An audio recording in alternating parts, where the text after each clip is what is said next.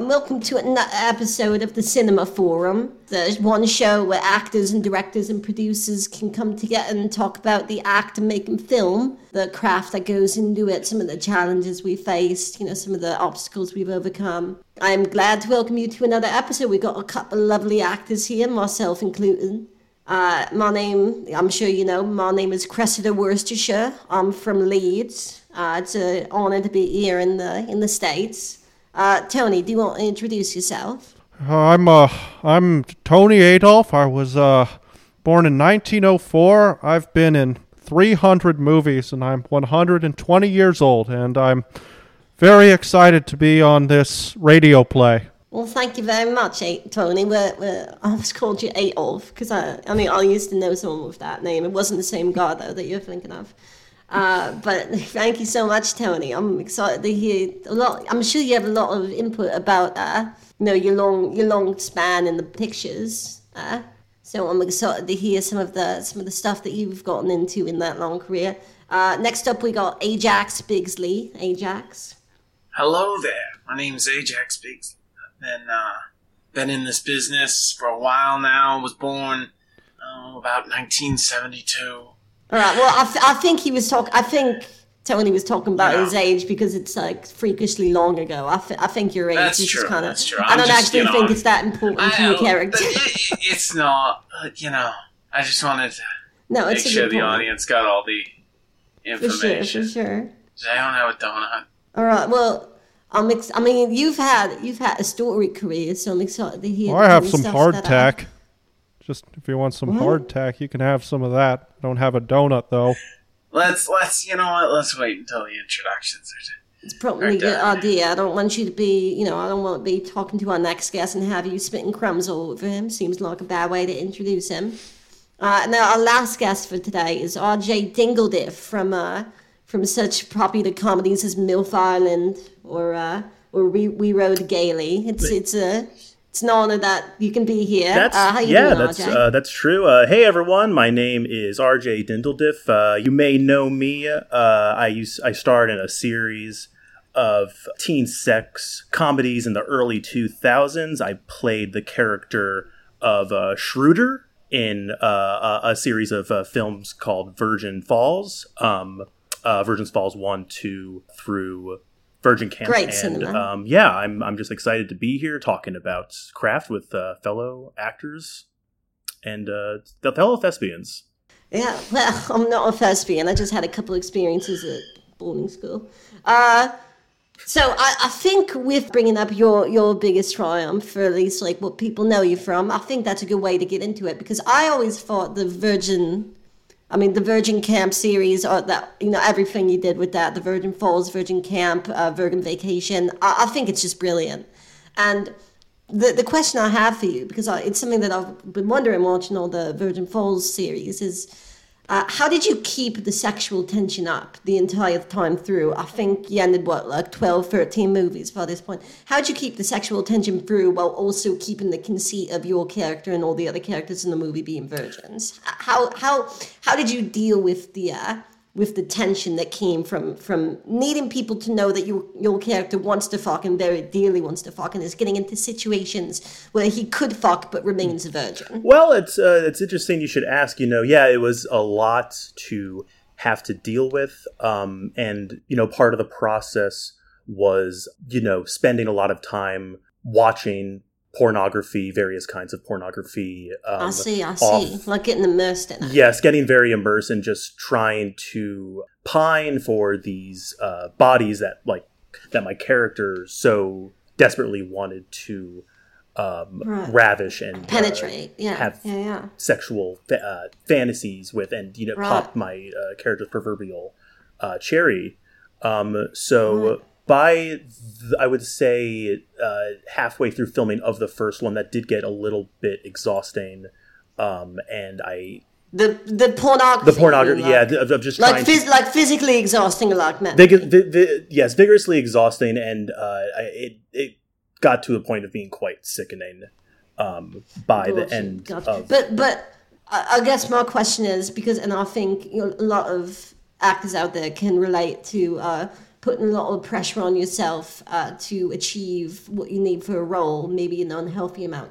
Are you saying it was like physically unhealthy, or was it like mentally? Like, did you get tired of it, or is it like you physically, your arm was like too tired to perform in the movie from jacking? It was both. It was probably both mental and physical. It was wearing on my body at a by there'd be times where I was physically too broken, both in my body and in my mind, to take scenes. So a lot of the times they would have to go with a body double or a contemporary of mine to fill in for the roles. Right. Like a co-star. How did you recover from that? Was it just like bed rest? Do you have like a method that you use to like, get your body back in working shape? Or? Yeah, I would just take my mind to just somewhere else where I wanted to be. How'd you get all those nudie scenes past the Hays Code? Whenever we show like even an ankle in the film, our producer, our producer Don Rothstein, he just starts having a headache and starts he tells us we can't put any ankles in the movie, we can't even put elbows in the movie, and you've got bazungas everywhere, flying everywhere. I don't like what you do. I think it's the first movie to, and correct me if I'm wrong, I think those movies are the first ones to ever be rated NC-25, right? Yes, they were. Yeah, NC-25. By the time we got to the third one, it was rated NC-56, so only... But by that point, that's the age of your audience, am I right? Yeah. And they've grown up with you. Oh, is that also one of those movies that get, like, really tours and nursing homes? No, it's fine. I'm good.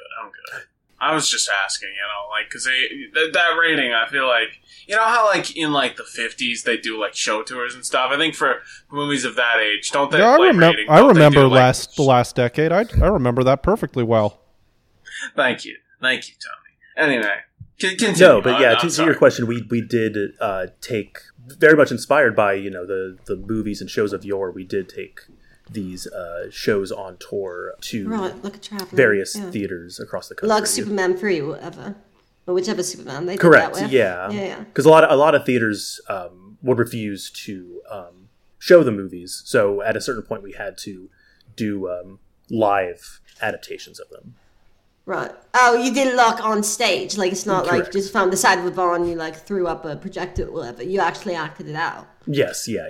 Oh, it got to that point. I gotta say, that's great advertising for your movie for the theaters that people could see it in.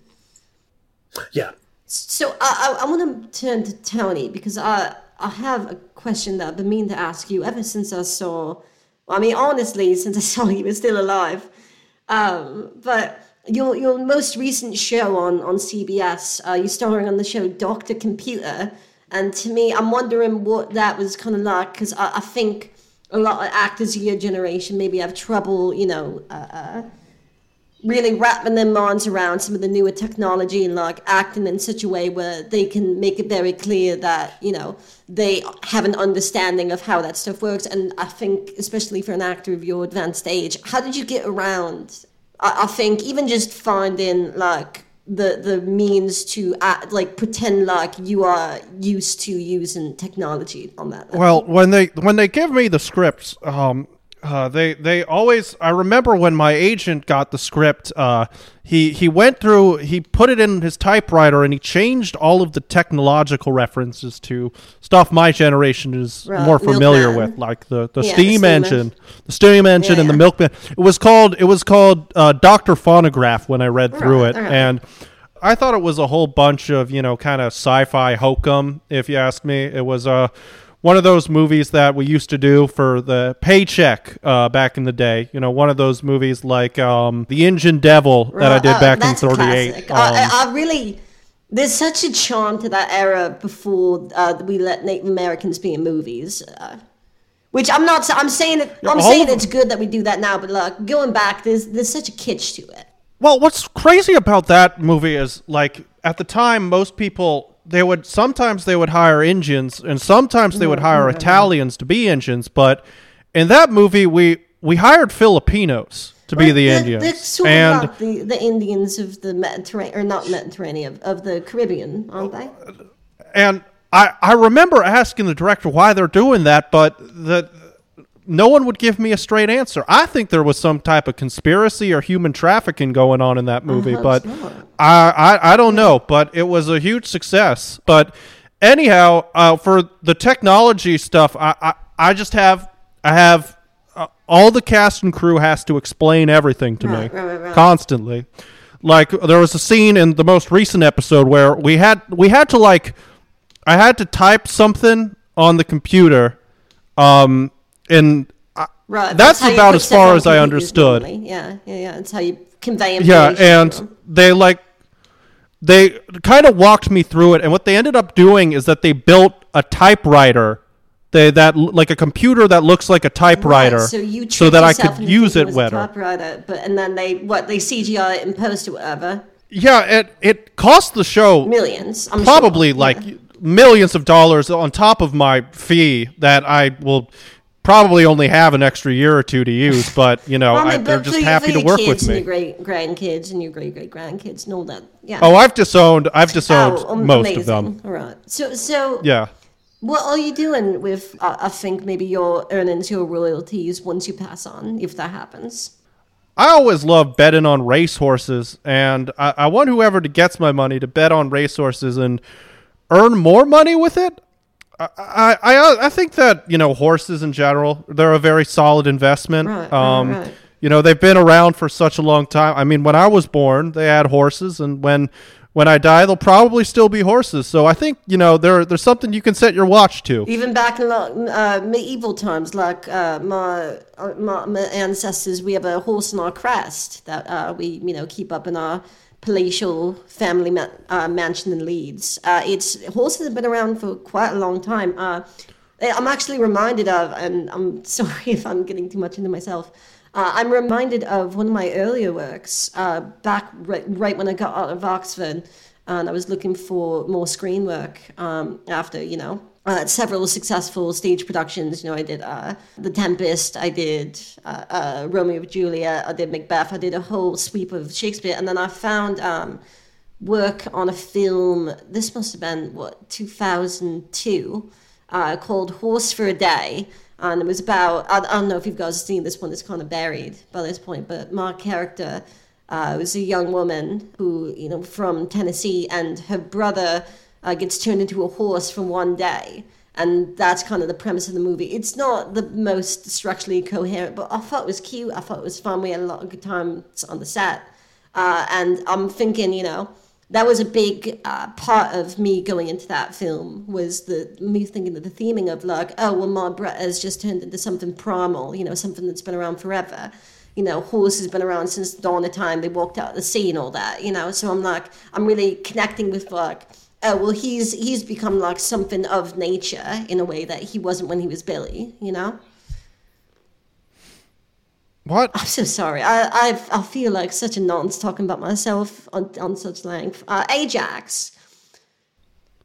Yes. You recently just got done filming the movie Criminals of the Future, which frankly they've not released too much information about that. So I'm kind of I'm excited to see like what can you tell us about that, because from the little bits that have come out, like little bits of casting news, I heard Johnny Depp's in a supporting role.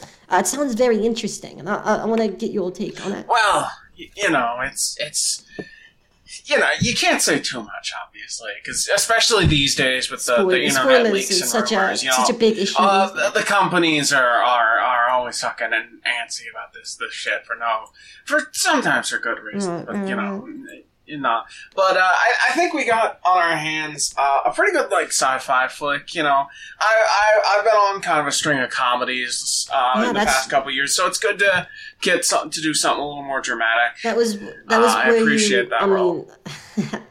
For lack of at the risk of making a bad joke, that's kind of what you cut your teeth on, was a lot of the comedy stuff. Cut my teeth. I crunched my way you through well them. Lost a couple teeth eating those, I'm imagining. But, no.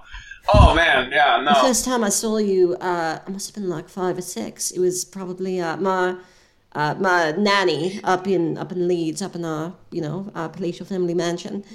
She showed me a comedy of yours from God, what, like, must have been like 92, 91, 92.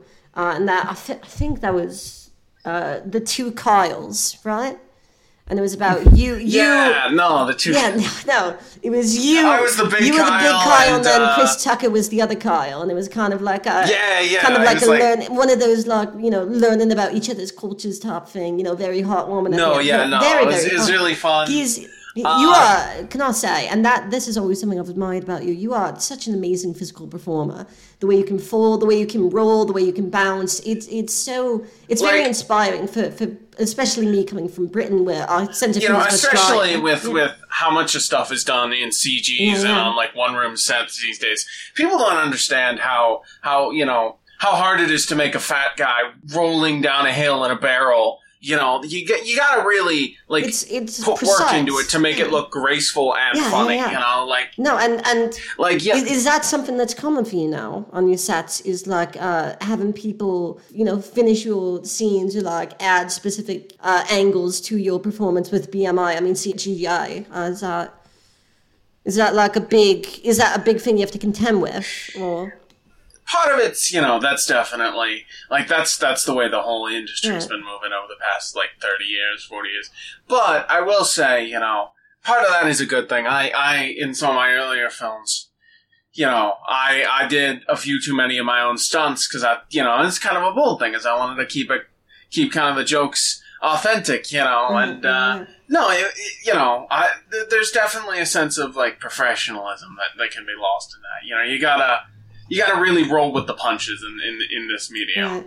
RJ, have you? Oh, I'm so sorry, Tony. Go ahead. Oh, I just wanted to talk about spoilers for a real quick. Back when I started, that wasn't really a problem, but in the 1960s, they got really up in arms about that stuff. I remember one of the pictures I worked on. It was called Bastards of Hell. I was in the remake of that. That's so funny. Yeah, well, in Bastards of Hell, like, the director was this very angry man. It was a Polish fella, and he said that what he wanted to do was he wanted to have a policy where there would be armed men in the theater, and if you spoiled the movie afterwards, the men would be paid to shoot you dead right in the streets. Is that legal? Look, you had to sign a waiver, I'm assuming.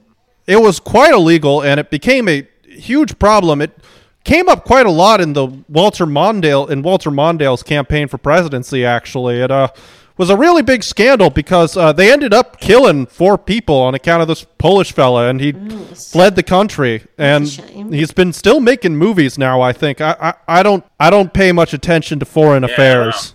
No. I haven't seen much of that, the director's films, but the studio lawyers must have, even back then, loved working with that kind of conditions.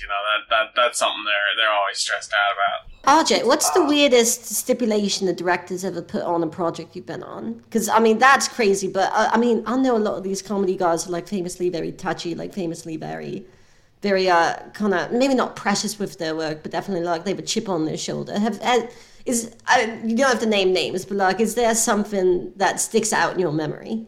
Well, going back to what Ajax was saying about doing your own stunts, I was it was very stipulated in the contracts that I would sign for my roles to do my own stunts, and as playing the lovable goof Schroeder in these Virgin camp movies. Hilarious role, by the way. Thank you. I was mostly the butt of many jokes, a lot of things getting thrown at my head, a lot of gags involving like my penis getting stuck in things that it doesn't. Oh, in the mousetrap. In the mousetrap, yes. 3. That's such a brilliant gag. It's just astounding. Right. We had such earnest writers back then. They really knew how to craft. No, stuff. they did. It's a different time that we're living in. Everything's, like you said, it's all CGI.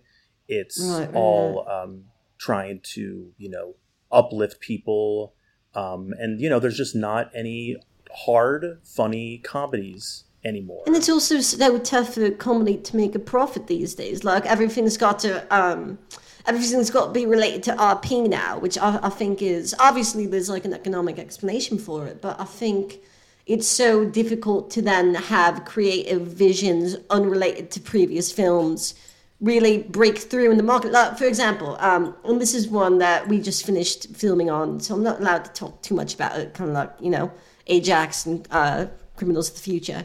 But I recently got off filming for DVD Menu the movie, and there was a lot of tension there, and I think there were parts of filming that were very difficult because, I mean, it's sort of, when you dig down into it, it's sort of a thin premise, and I think what our writers did with it was very impressive, but like, to a degree, it's like, it's very tough for me as a human actor, and for many of my brilliant co-workers, to really embody the feeling of looking at a DVD menu and kind of make that dramatic tension, I mean, honestly, interesting, watchable for, I think again, they're going into edits right now, but I think we filmed probably enough for like 3-4 hours a movie. So, well, it's... Yeah. The whole CGI thing is confusing to me because back in the day, they'd build whole sets. I remember I was in this film called Ma Mère la Juve. I don't speak French. I never learned. I think, because I have some French friends who I went to Oxford with, I think it translates to My Mother the Jew.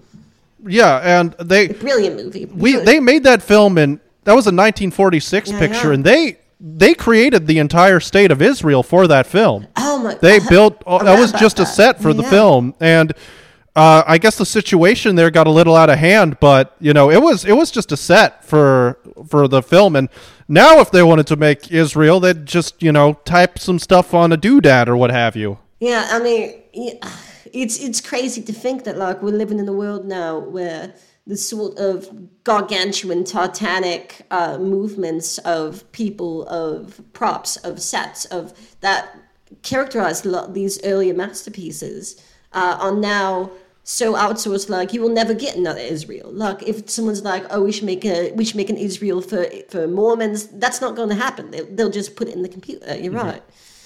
I mean, Yeah. if you're gonna, if you can't even get them to shoot on film for your movie, how are you going to get them to, create a whole new Exactly. It's just ridiculous. There's only, again, I think really in the studio system to that degree, back when you were in your prime, Tony, I really do think like that is the only time that Hollywood really had the capacity to move that many Goyish people from Russia to the Middle East and pretend like the Jewish. It's crazy. It's mind-boggling the amount of work that would go into that now we can just bypass because we have all of these, computer-generated images. No, it was a considerable effort, and I don't even think the picture turned out all that good. It won some awards at some fancy film festivals, but it got the Palme d'Or twice, I think. Yeah, it did, and yeah. I don't know. I just don't understand most of these foreign pictures. I think that they're little too artsy-fartsy for myself, but I wanted to work with the director, and he seemed like a really upstanding guy. But that was an earlier Woody Allen joint, wasn't it? Yeah, it was. He seemed like a nice enough fellow, but I don't know. I didn't get on his sense of humor. I thought that he was always whining and crying about some stuff, and I couldn't. I don't know. There's something about that guy I just didn't like. I actually worked with Woody Allen very briefly on one of the Virgin films, just right after following. He was like consultant or something. Yes, yeah. Oh, that's so funny. And no, a very similar experience. Just very, very grouchy. Just felt like he was encumbered by something. Yeah, I never worked with Woody himself, but he was on the set for, I think, a week or two straight. Just, I think he was literally just discussing a project he wanted to do with Brian, the director on the piece. But when I was filming Boyfriend from Heaven, it was a film about, I was playing a young woman from Atlanta named Paige Bitchley, and my boyfriend died, and then he came back as an angel, and then he died again, and he came back as a devil. And it was really, really kind of think of a piece. But he was on set for a while talking with Brian Callahan, the director for that one. And I agree. He seemed distant. He seemed like he always seemed like there was a wall between him, the talent, and honestly the crew as well. And I think maybe that's just, it comes from him having a lot on his mind. But yeah, I noticed that as well. Ajax, have you ever run into Woody? I've met Woody once or twice. I think, look, Woody Allen is an influence on anyone who's worked on, comedy films in this industry. He's a legend. I mean, despite... Yeah. Despite, yeah. Yeah, yes. Yeah. Despite, yeah.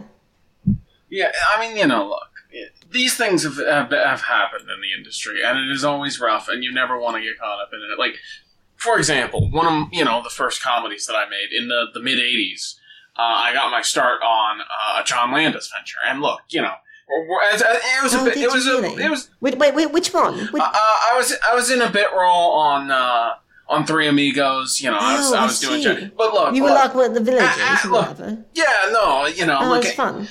Everyone wants a fat guy in a comedy like that. That was that was a big thing. It's a formula for a reason. But with the pressure he got off of Twilight Zone, the movie, obviously, there were some awkwards. But I think people need to, be more apologetic about, the industry and understand the stresses that come into that. And that's, I think you're right. And I think that's also such a difficult aspect of working in this industry, is because, you hear these stories of, people with pretty severe positions of power mistreating the people that work for them. And also just you can work with movies that later are judged, problematic, or, people they have, difficult content in them that we have to deal with. Tony, I'm talking specifically for you. I think, I want to say, 1939, 1940 or whatever. You were in the movie Extinction Without Hate, and you starred as the... oh God, I can never remember the character's name, but you were that noble SS guard, and the whole movie, obviously, great framing, great cinematography, but the storyline of it basically boiled down to saying that yes, the Holocaust was happening, but the Jews, it was okay because the Nazis were not doing it out of malice or anything. It was just yeah.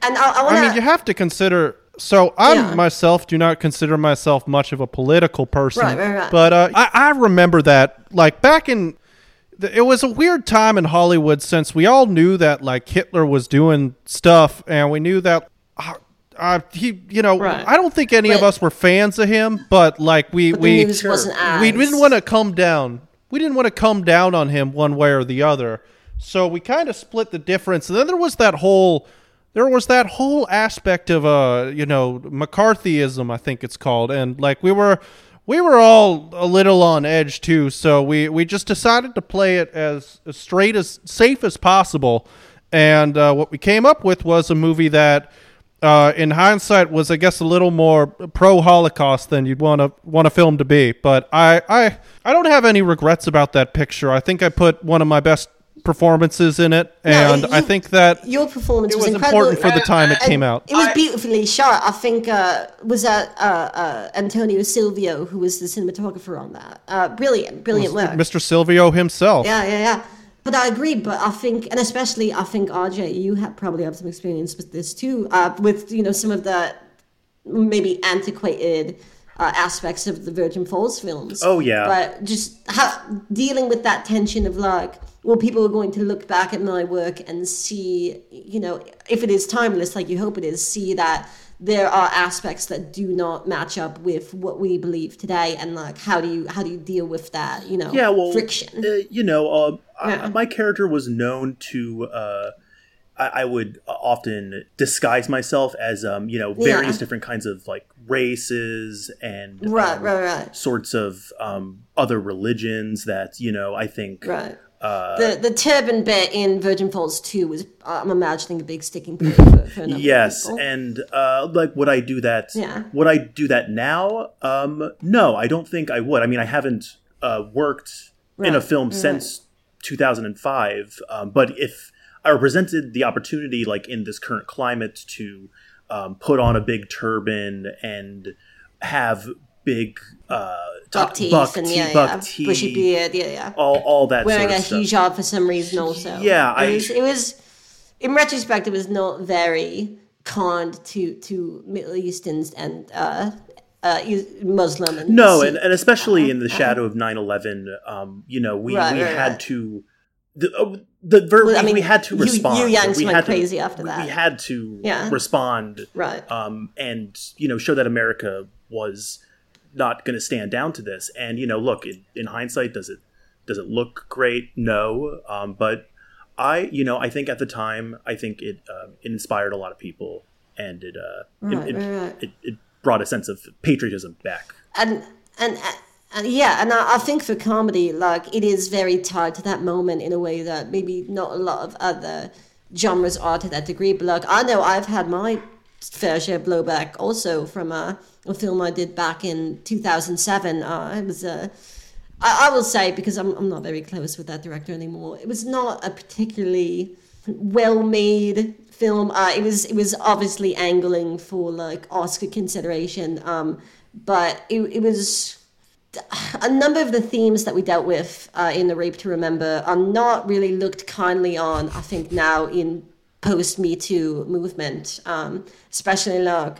that ending that kind of implies that, like, well, rape is bad in some cases, but sometimes it's like it can help you grow and it can help you like find the love of your life. I think that's kind of like looked at from a different perspective now, and I've had a number of fans talk to me about why I was in that picture, and I'm like, well, 2007 was a different time. We didn't know Obama was going to be president yet. We didn't know the Queen was going to die. It was so. I think like, what happened to Diana? Was she? I mean, again, no. And I know we just got through talking about respecting Middle Eastern peoples, but I mean, they're not great drivers. Well, I mean, listen, he seemed like a good guy, that if I had, but no, not the best at the wheel. And I want to, elaborate a little bit on, working. Right. Because I understand there is, like, often good reason, for audiences and the public to sort of turn against people, in the industry. But I think, like, something that's often forgotten is that, like, the sort of things they do in their personal life and on the set do need to be sort of weighted against the medium they create. For example, a lot of people have condemned Harvey Weinstein, and he has, he definitely is a controversial... For obvious reason. Yes. Yeah. But, like, a lot of the cuts he personally had done to Tiny Tim Fully Loaded really helped that picture take off, really helped it, gain an underground. He had an eye for what made movies sing, for sure, I think. It's very tough to, I think, balance like that professional acuity, that professional understanding of how movies work with that, frankly, somewhat disreputable personal behavior sometimes. Well, I've always found that you can never really please the special interest groups and the naysayers, because I remember we did there was that movie in the 1930s called White Zombie, and I think that picture is a nice little horror film, but that one, some people were calling it racist. So I remember we decided to make a black zombie picture shortly after, and I starred in the titular role, and that one got an even harsher reception. It's ultimately, I don't think that there's anything that can please these people. White zombie, black zombie. Right. We could have done a purple zombie or a yellow zombie. Mickey Rooney wanted to be the yellow zombie, and we didn't do it. Well, see, and I am interested in hearing your perspective on this also, because I have had my experience with in the, I don't know if they called it back then, but I suppose now you would call it the blaxploitation genre. That was actually where I got a number of my starting roles. And there was also an issue when I was in there, because, I mean, obviously we have moved past the tradition of minstrel shows, but when I was in The Hunchback of Notre Dame, I was playing the love interest, Esmeralda, and it was kind of like, they were like, well, how do we want to play this? I was fine just playing it as like a Caucasian individual, but there was some talk going on in the producer's chair, and I think with some of the creative directors too, about putting me in some form of, darkening body paint, or at the very least just getting me like a deadly tan or whatever. And I did not really feel comfortable with it. In the end, we ended on just making me look kind of Latina, and I think they rewrote the character to be Dominican. But I'm curious, like how that experience of like being asked to portray a race that wasn't your own affected you. Because I know for me it was very difficult. Not only am I playing American, I'm also playing Dominican. So it's very difficult sometimes to tap into that. I think a character who is so radically different from your life experience, and I'm interested in hearing like how you get into participating in that. Well, I always just approach it like I'm writing a song with my acting. I try to make a time and place and just trying to conjure up, what acting, it's a form of expression and speaking. And whoever I'm playing, I try to speak like them, which is, a lot of, I made some impression work, voice work. Yes, like mouth posture. With Extinction Without Hate, for example, I don't sign on with those method fellas. Like I think that they're a little too fruity and just a little queer. But I really tried. Some of them. I really tried my best to get into the mindset of of that SS guard in Extinction Without Hate, and that really stuck with me. It really influenced my way of thinking for the next 90 years. Right. I had a question though for RJ over there, and that's I don't pay a ton attention to young actors, but someone on one of the television shows I'm working on now said you were trying to make a serious picture. Oh, and I did not hear about this. It reminds me of like Cary Grant. He often tried to make serious pictures. So do you think yourself of the next Cary Grant? Well, yeah, I have been working hard to try to move past my image as an actor in the movies that the general public knows me from. As I said, I have not acted in a movie since 2005. I've mostly been working as a cashier at a Boost Mobile in Sun Valley, California. And how's it been going for you? It's been great. It is. It's a job is a job, and I'm just happy to be able to put a roof over my head. But I am trying to self-fund a picture for myself to get back into the scene, like Kickstarter, a drama. Get to stretch my wings as a dramatic actor. Oh, I see. Any details about it? We could maybe post some information about it in like the description to this episode or something. Yeah. So it's working title. It's called "The Man Who Touched a Million Lives," and it's kind of a Patch Adams sort of vehicle where I play. And Ron Williams was great for that in transitioning from that comedy-focused career to the more serious acting career. Yes. So I think that's a good place to take inspiration from. No, exactly. And just a man who has, as it says in the title, has touched a million lives. And I don't really know where it goes from there, but I do have the title. And I'm currently trying to make an Indiegogo account to. It's notoriously tricky. I'll help you figure it out. Yeah. Before I disowned him, one of my great-grandsons made that account for me when I had to have my spleen replaced, and it was quite cumbersome for everyone involved. That's terrible. I'm sorry about that, Tony. Oh, it's fine. It's routine, part of getting older. Right. I have knee surgeries every 3 weeks now. Oh, my gosh. How many spleens have you gone through by this point, if you don't mind me asking? Well, spleens aren't the issue. Spleens, like, only 2 or 3, but it really...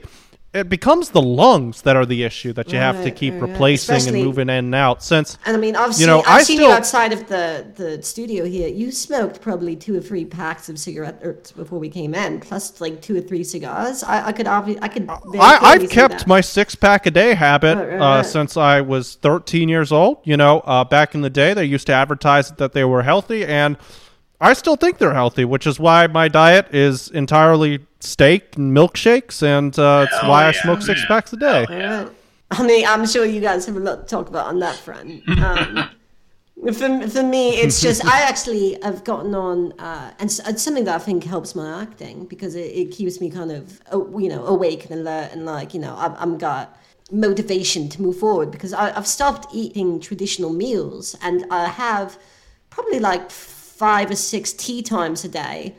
So I'm getting calories, I'm getting nutrients through in the form of tea and biscuits, but generally I'm not sitting down and having a full meal ever. So whenever I'm going to be on set, I'm going to be like hungry. I'm going to be like, I'm going to be uncomfortable, but I'm going to be focused and I'm going to be moving through and I'm going to be going towards my goal in that scene because physically, and it is sort of method, I suppose, but physically my feeling in my body aligns with my character's motivation, I mean, physicality is one of, an actor's most basic tools. Exactly. And the ways you can hack that, I think, are so, if you find something that works for you, is so useful and is so necessary for putting the work in. Like, I was on, I think we actually worked on this one before Ajax. I don't know if you remember it, but this was probably back in probably like 03 or whatever.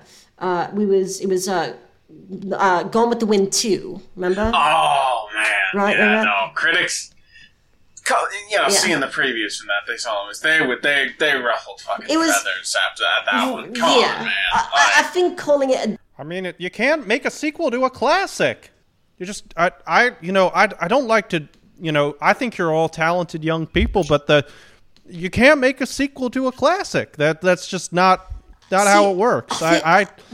I turned down plenty of roles that could have been successful. I don't subscribe to sequels, especially to classics. They're classics. I think it's so short-sighted to say that, though, because that implication that, and again, IP is definitely an issue in Hollywood, no question about that. But the idea that you cannot make any idea into a good film with enough talent and with enough hard work and with enough perspective is very short-sighted for me. Like I thought they had a brilliant screenplay.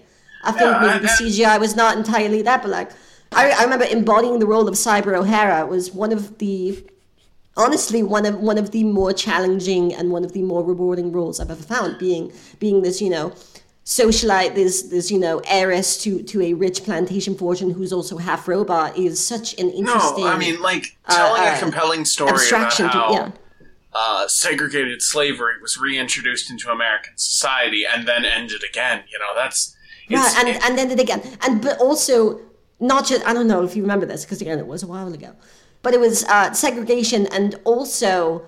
Robot segregation, like in the game Detroit Become Human. Yes, yeah, no. And that's why the movie itself was 5 hours. Yeah, no, they had both of that side. One of the marketing materials, they showed the charts of where everyone's assigned seatings on the buses. It was that seemed like a misstep to me. And I will say no disrespect on Paramount's marketing department, but that one was strange. I do get that, but I enjoyed working and it did get fairly positive. It was a good film. I stand by that that project. No, it was, and again, they did. I think the number of reviews I saw calling it a desecration of a cinematic classic, with those exact words, it seems like people were talking to each other because that seems coordinated. You can't imagine that. You can't imagine that 35 critics came to that exact same phrasing by themselves.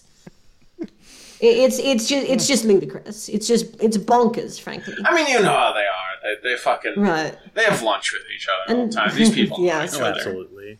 I hate it how much the critics fraternize. It's like, I'm sorry. Do you not understand that that's going to make your job harder if you're all sharing the same opinions? If you're all going to the same movies, it's like you would never see an actor fraternize with their coworkers, with their co-stars, with others in the industry outside of that.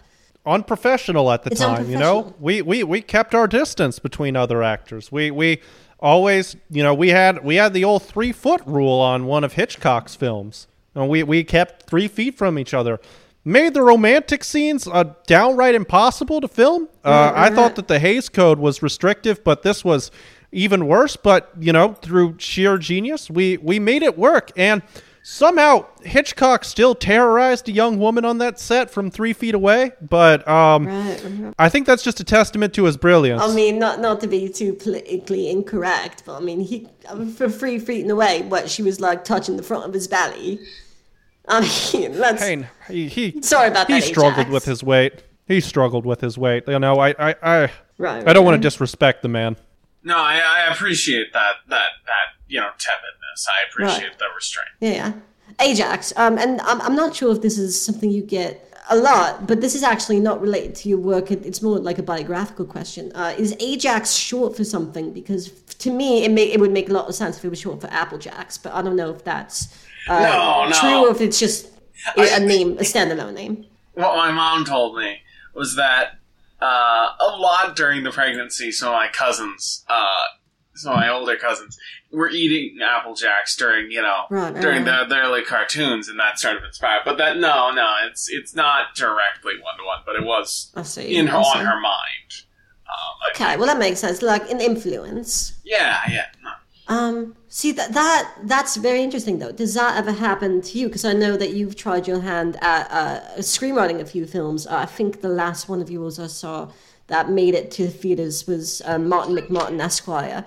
Is that something that you find in your writing pursuits? Like you are experiencing something, you're seeing something in the room, and then that finds its way into the script? Yeah, no, I mean, I've actually one of the scripts I worked on. This was after a long night in sets. You kind of wacky, but I tried to put the character, adapt to the real life story Of who?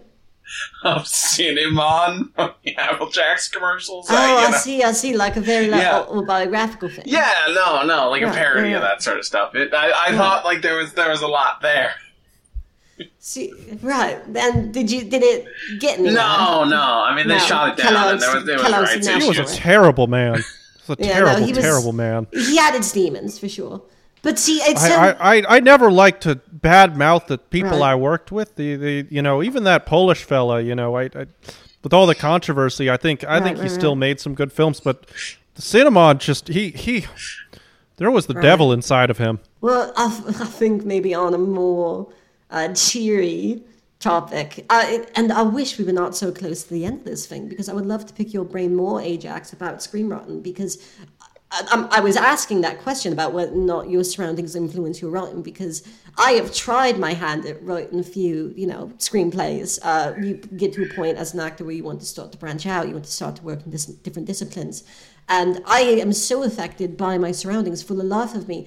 Every time I'm trying to write a movie, the first page goes great, second page goes great, and then I get stuck at where they're going to go. And I'm like, well, what if they were sitting down at a desk and writing on a piece of paper? And that just becomes the whole movie. And every single movie I've written is just woman writes on a piece of paper. And it's so difficult to get yourself out of that, observant mode.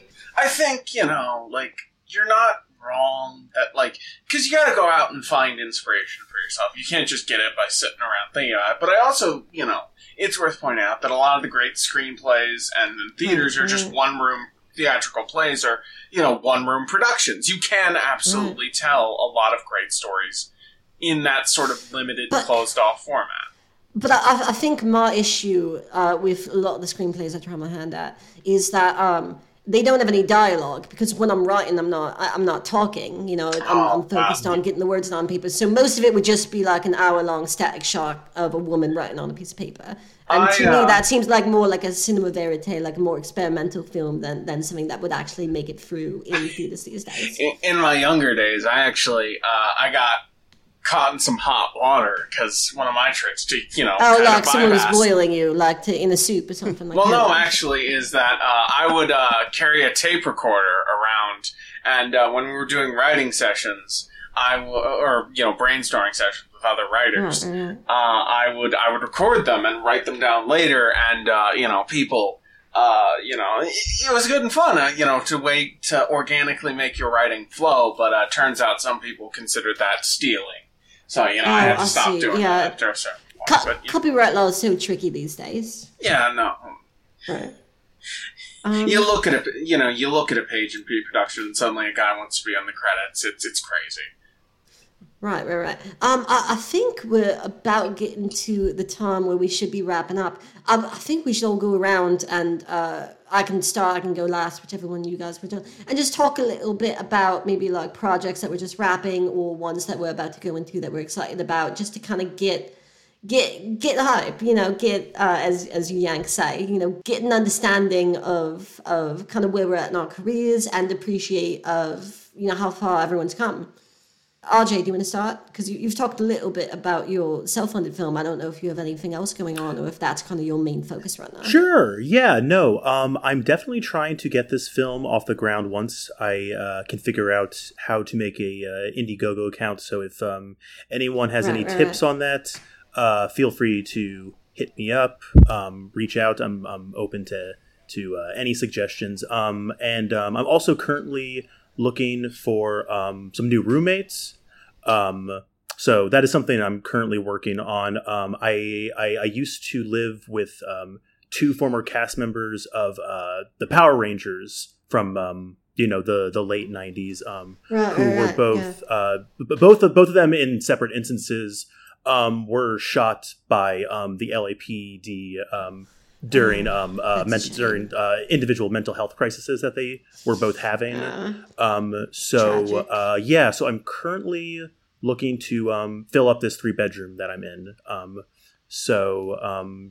If that's kind of mostly what I'm working on right now. Nice, perfect. So go check out once he's made that account. If you have any advice, he's on Twitter and Instagram at RJ Dingleberry, which I think is so funny. Thank you. Really carrying the tradition from the Virgin Falls. So shoot him a DM there, and then follow the production of The Man Who Touched a Million Lives. It seems like it's going to be a great production. Thank you. Ajax, do you have anything coming up? I know you just wrapped on, it might have been a while ago. It's coming out now, The Criminals of the Future. But do you have any other projects that are like in production? I'm always looking through a few things, but I do want to talk about Criminals of the Future. I can't, obviously talk story details or something, but it was good getting to work on something a little more serious. I'm very proud of the way me and that production crew managed to work on that. I think we might have something truly Oscar worthy on. So look out for that, because we're coming right at you. I'm excited. I'm going to keep an eye open for sure. I've gotten a bit part in this fantasy HBO show called Horse for a Day, and are they remaking that already? That was one of my earlier roles. Was in the early aughts. I was in the movie form of Horse for a Day. Are they turning it into a TV show? They've already been greenlit for 2 seasons, and I've got a 6-episode contract with them. Sorry, give me 1 second. I don't understand much of what's happening in it. Hold the fuck on. What? Yo, Arthur. Yeah, they're making a fucking Horse for a Day. Okay, well, why am I not attached to it? Why? Okay, but you're not... Okay, I understand that. You're not doing your fucking job. You understand that, right? Because I'm part of the original IP, right? If anyone's going to be attached to it, why would they not reach out to me? I could be a fucking mom. I could be an older sister. I can play older. So what... Okay. They said that. Well, I don't really understand what's happening in it. Most of my co-stars have to, read the lines to me on Post-it notes. But the real thing that's worrying me is that my daughter and my granddaughter both qualify for Social Security now, and I think they're both stealing my checks, and I think they're stealing my my Medicare too, which I don't think is possible, but they found a way. They are stealing my Medicare, and I would appreciate it if you could get in touch with some lawyer that could help me out with this. That's my main pressing concern right now for the next 3 months of my life. Yeah, if you have any legal representation, make sure you send them Tony's way. I'm so fucking pissed about this. I'm furious. All right. For me, I just got filming DVD Menu the movie. I'm in production in a project that I think is going to go far. I think it's definitely tuned into the moment. it's sort of a callback to, I think, a lot of the work that you did in your heyday, Tony. It's called Promenade Through the Plantation. It is with Chris Cooper. It's going to be a great movie. At least it's shaping up to be, but keep an eye open for that one when that comes out. Otherwise, thank you guys so much for coming on. It is an honor and a pleasure to talk with all of you. Wish you luck in your future endeavors. And this has been another episode of the Cinema Forum. Thank you all for listening. Bye-bye. Bye-bye. Bye.